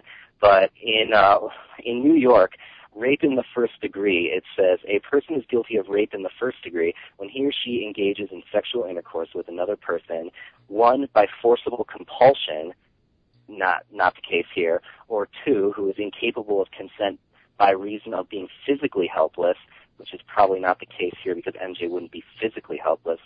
She'd just be being deceived. And then the other things have to do with age, like statutory rape. And then there's rape in the second degree and rape in the third degree. And, you'll have to take my word for it. I don't want to read all of them. But none of those would apply here. The rape in the third degree actually says that it's rape if the sex didn't have consent for some reason other than physical helplessness or incapacity. But then you have to look into another part of the law where it defines what lack of consent means, and then there's a list there, and none of them include being tricked. So I think, I could be wrong. Nobody act on this information, obviously. If you do, you're a terrible, terrible person. But I think in New York, this would not be rape, legally speaking. Right. And that's something I hope in the future issues. I mean, in my opinion, I don't think she was raped in 700. Most people say that now. But in a future issue, I hope it isn't open to debate too much. I think that it's really kind of bad that this kind of theme keeps repeating up in this current run. Whether this ambiguous thing that I really the ambiguousness, yeah. I mean, it's one thing. I see how it works as drama, and it doesn't really bother me because it's not as uncomfortable as like an Law and Order SBU type of situation. But at the same time, it is something which can very easily be defined as rape, and I think Marvel honestly should steer clear from that, and they don't know when to stop. Yeah. I just want to add that I think that I don't know. I just think the whole was MJ raped or will she get raped? I think it's premature for people to. I think they're getting overwrought over something. What was the thing with the the Chameleon and the Van Lente story is they backtracked trying to even and said they didn't even have sex. I mean, to me, that's what got me, aggravated was, they tried to say that they didn't even have sex because they got such fierce blowback. And it was just their general disingenuousness. So and so far I don't see anything like that here on Marvel's part. I think Marvel's going to be a little bit more careful this time around. Or at least I would hope. They don't seem to learn though, do they? And this is a reoccurring problem in the Marvel Universe. I didn't think about it until just recently, but if you're going to go by that as the definition of rape, technically Johnny Storm was raped for years. Why? He was married to Alicia Masters, but it turned out she was live. So, how is that any different from this? I mean, not because he's a man. Well, he's and a everything. dude. Yeah. Oh, Lord. Oh, shut up, Zach. I'm kidding. Shut up, Zach. I'm kidding. We went an hour and a half before saying that. That's the thing. Hey, it was going to be somebody was going to say it. The topic of rape has never come up, and it's one thing that has to be addressed with this. Let's say Dr. Octopus, does have sex with Mary Jane, and I saw something online that's actually making me question if it's going to happen, and I have a theory about it, but I'm not going to get into that now. If he does, that's not Marvel saying that rape is okay. Dr. Octopus is a villain. Villains do villainous things. When Dr. Octopus, it's not glorifying murder that Dr. Octopus, murdered Peter Parker. We've got a couple more topics. This first episode is getting a little long, so I'm going to plow through these a little bit more, but I want to hit these talking points up. In the last month or last several weeks since 700 came up, Bleeding Cool has been fighting a little bit with Slott on Twitter about a sick kid. Bertoni, you got this one. Do the setup. Slott was one of the players in this story. Months ago, there was a kid that was... years ago, wasn't it? Or even longer? Oh, it was earlier this year. I don't have the exact date, but he wrote a letter, and it wasn't even into Spider-Man. It was about Captain America. and Marvel published it, and Steve Lacker actually said that, like, they sent him a bunch of stuff, and they contacted him and his family. It was really nice. But in his letter, he said, you know, as sure as Spider-Man's going to beat Dr. Octopus, I'm going to beat cancer. Bleeding Cool, I think it was like December 23rd or something, posted a picture of that on their websites, a scan of the letter, highlight at the bottom, and the headline was, and then afterwards they just put, the guy who wrote Green Lantern for years, I think his name is Ron Mars, he blew his top, and he, like, said everyone block Bleeding Cool, and Dan Slott got involved with that, and, like, Dan Slott instructed all of his followers to block Bleeding Cool, and Bleeding Cool, like, later edited the story saying, wow, this is an unfortunate juxtaposition, but good on Marvel for publishing the boy's letter. Like, they tried to cover it up, but honestly, you're joking about a kid dying from cancer. The punchline to that joke is, he said that as sure as Spider-Man's going to beat Dr. Octopus. Well, Spider-Man didn't beat Dr. Octopus, which means that the kid's going to die.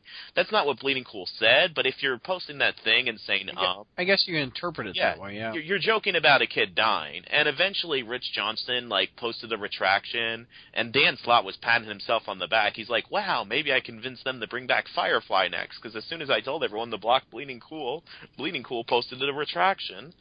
So it's related to 700, and it's what a mess. I mean, I don't know much about Rich Johnston as a person. I mean, I guess he apologized. It's okay. But when I saw that, I was actually I thought that was very messed up, and a lot of creators got involved in that. Slott was on it about Twitter, arguing with Johnston, and Ron Mars was, and it was ugly.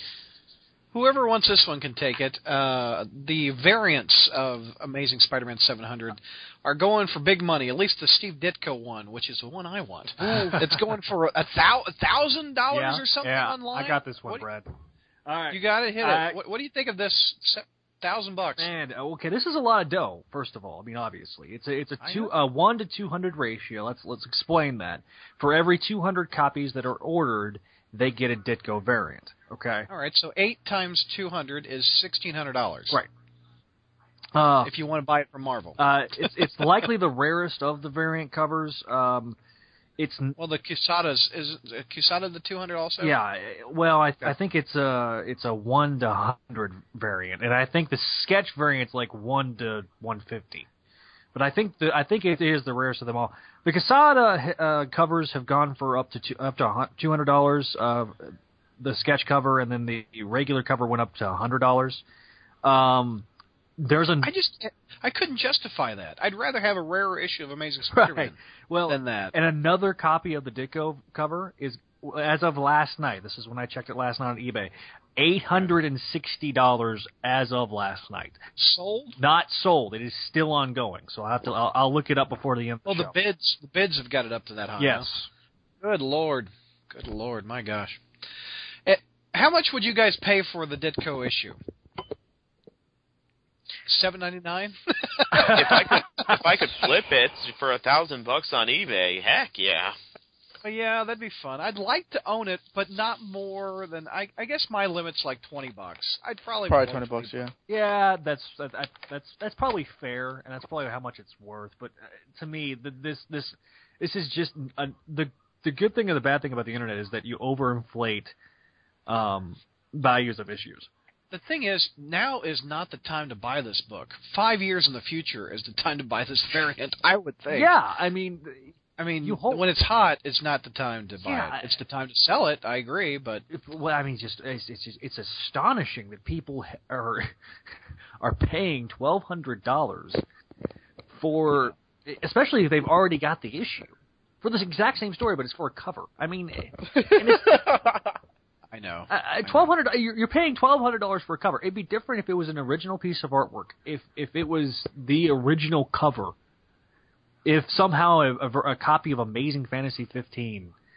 It'd also be different if it was actually Steve Ditko. He drew it this year. Right. Or last year. That's a little bit different, too. Right. And he's the one that changed, from Amazing Fantasy to Amazing Spider-Man. He added all the dialogue boxes himself, because that's what he would do. I mean, he's old school. He's not going to do this digital nonsense that some of these other artists do these days. But I'm doing that as my old man. We'll just let your JR. Yeah, I just let my JR out there right there. So, I mean, is it cool that somebody made $1,200? I'm a capitalist, so absolutely. You go, you go, dude. But you wouldn't catch me dead spending $1,200 for a cover. For a car payment, down payment on a car, yeah, maybe. Zach Joyner was found dead with the cover from Mace.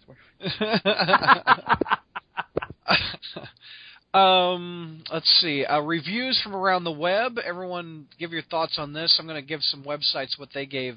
You heard our reviews earlier in the show. Comic Book Resources gave Amazing Spider-Man 700 4 out of 5 stars. ComicBookMovie.com gave the issue 9.5 out of 10. SpiderFan.org, the very first Spider-Man site I went to when I got online, 3 out of 5. Our good friend over at SpiderManCollector.net hated it, gave it an F. Hated it all up and down. IGN.com, who's been quoted in Marvel press releases, only gave it a C, a 7.5 out of 10. Ooh. Newsarama was all up on it. Give it a 10 out of 10. I'll be on that day and night. I'll be on the street of Pippin if you want it. I'll be on it. All right. You'll be on it. Yeah. iFanboy.com gave it 4 out of 5, very good ratings. And on the crawl space, I gave it an A. Don gave it a D-. Is that right? 2 out of 5. 2 out of 5. And Eric gave it an F, yes, if I remember correctly. And our newest reviewer, Lockdown, Ryan Reed, gave it, I think, a C. He said it was like a average book, if I remember correctly, from his video review. He gave it a 3 out of 5. I think. 3 out of 5. There you go. I think. All right. Let's wrap this up by going around the horn. And this was actually Don's suggestion. So, Don, you can go first. Overall, since Amazing is ending, let's give Dan Slott a grade for his run on Amazing Spider-Man. Don, what is your grade for Mr. Slott? I give it a very, very vibrant and hot tonic C. I think that Slott was pretty good at his best and mediocre at his average. I don't think he was ever the worst writer, and he always had a lot of zeal to it. But most of his run was either middling or less than great. But he always made it interesting to read, and it was a hell of a lot better than Spider-Man was the 2 years before he came on the title. So I'll give it a C. Not the best, but nowhere near the worst. My grade would be a B-. JR, what would your grade be? I'd have to give it a C+ probably. It definitely was not anywhere, I mean, it obviously was clearly above the whole Brand New Day mess. But it was actually very disappointing because I thought Slott set the bar for me at not only his Spider-Man Human Torch miniseries, but also his Spider-Man story in She-Hulk #4, where Spider-Man finally decides to sue Jonah. I mean, that was a wonderful little story. So the bar was set pretty high, and I just was really disappointed that he didn't get anywhere near that. I think he had some good ideas and some good stories, but his 2 big events were just terribly padded. And he had this inexplicable, and I've discussed it before, when he was off. I mean, the Betty Brant's attack story is horrible, just absolutely horrible. And like the whole Aunt May going off on Peter, and it just people don't. That's nobody in my life, even my wife's crazy great aunts, were like that.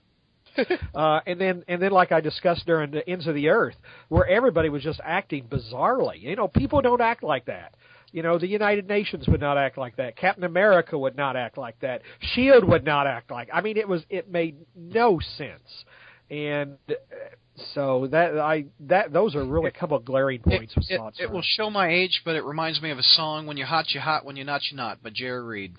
He just, but I just would really almost makes me know more about Dan Slott's personal life, to be honest, that he has people behave and talk in such ways. I mean, does he really believe that there are people like that?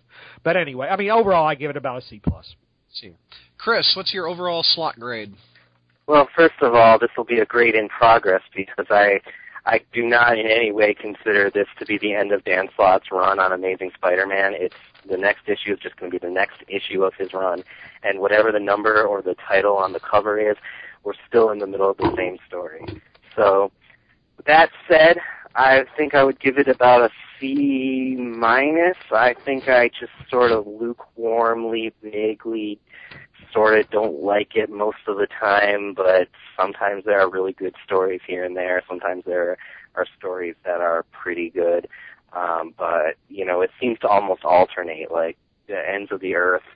I agree with all of JR's points. Then I thought the Lizard story was pretty good. And I thought the Alpha story, I was enjoying it for the first two parts, but it ended badly.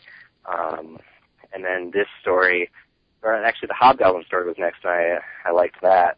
And this story, I liked it up until the very, very end. So it just sort of goes back and forth like a pendulum, and I think his major areas for improvement are actually improving. Like, we've been saying that he hits you over the head with dialogue, but in these last couple Doc Ock issues, like Bertoni was saying, there was some subtlety there. There was a really clever issue in part one of the Doc Ock story. So, he can be great. He could be great. I'm not calling for his resignation, I should say, or anything like that. I want him to just keep getting better, and I want to see where he goes from here. Okay. Zach, what's your grade? Man, my grade's going to be, I think it's a B-. He's a good ideas guy, and I think that's something that I think most of us can agree on. He's got some good ideas. It's his execution that has been lackluster, and he's had a couple of really bad issues. You mentioned that Betty Brant gets injured, which was, ironically enough, Ryan Stegman's kind of trial or pilot run on the Spider Universe. Because he drew that issue. I liked, like the first part of Spider Island, but the rest of it was just kind of mediocre. I think part of my issues with Slott have been in his dialogue and in his characterization. The slot talk. Slot talk and stuff like that. But ideas, he's got some good ideas. I just think it's the execution that's got to improve. So, gotcha. The ideas have been fun enough to warrant a B. Okay. Bertoni? What is your Slott overall grade? Sorry, I was doing an impression of someone who was on mute.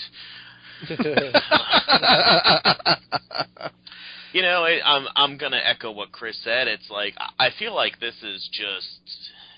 It would be like grading the Death of Superman story, after Superman died, because I feel like this is just beginning. We still have, Funeral for a Friend and Reign of the Supermen.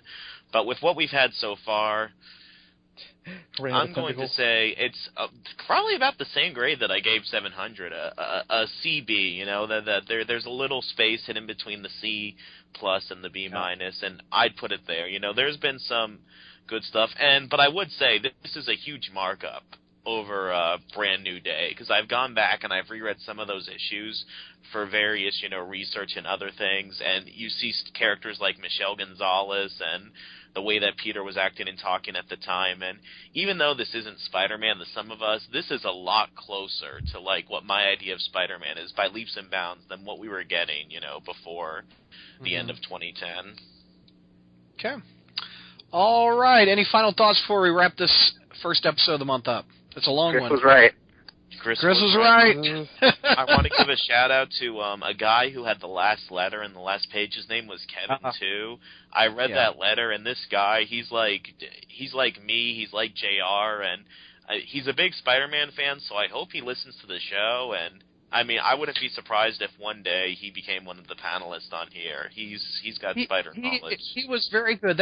We didn't hit that up about the letters pages and Stan Lee writing, but his letter was really incredible for a 13 or 14-year-old kid. Yeah. If you're listening to this, here's a shout out to him. crawlspacemail@gmail.com. Send me an email. I'd like to talk to you. It'd be interesting to get a 13 or 14-year-old's perspective on Spider-Man. I think that'd be neat. Any other final thoughts, Zach? I want to give a shout out to another episode on this very show. Somebody had made a comment about a line that Dr. Octopus made at the very end of last year, of 2011, in the last issue, about mind is the superior intellect. George Berryman hit that on the head by being somewhat prophetic about where the story was eventually going, by mentioning that particular line, because now we're having Superior Spider-Man. I don't know if anybody remembers that or not, But I was listening to old episodes, and that just jumped out at me, that Slott actually made that line. I remember Georgia complained that it was a line from Star Trek II, but... All right, yeah. But by pointing that out, it actually highlighted, I think, something that Slott was kind of subtly putting in there. So I got to give props to both Berryman and Slott for pointing that out. Now looking back at that particular issue, Very cool. So. And that's a wrap on this episode. Before we go, I want to give another shout out to our sponsor, MailOrderComics.com. Another example of their great prices is on Morbius number 3. In this one, Morbius is still on the run, yet his face is evidently everywhere. So beware, Morbius. The cover price is $2.99. Mail order has it for just $1.85, which is 38% off the cover price. So check them out at mailordercomics.com. Thanks for listening, gang. I'm your host and webmaster, Brad Douglas, for the SpidermanCrawlspace.com.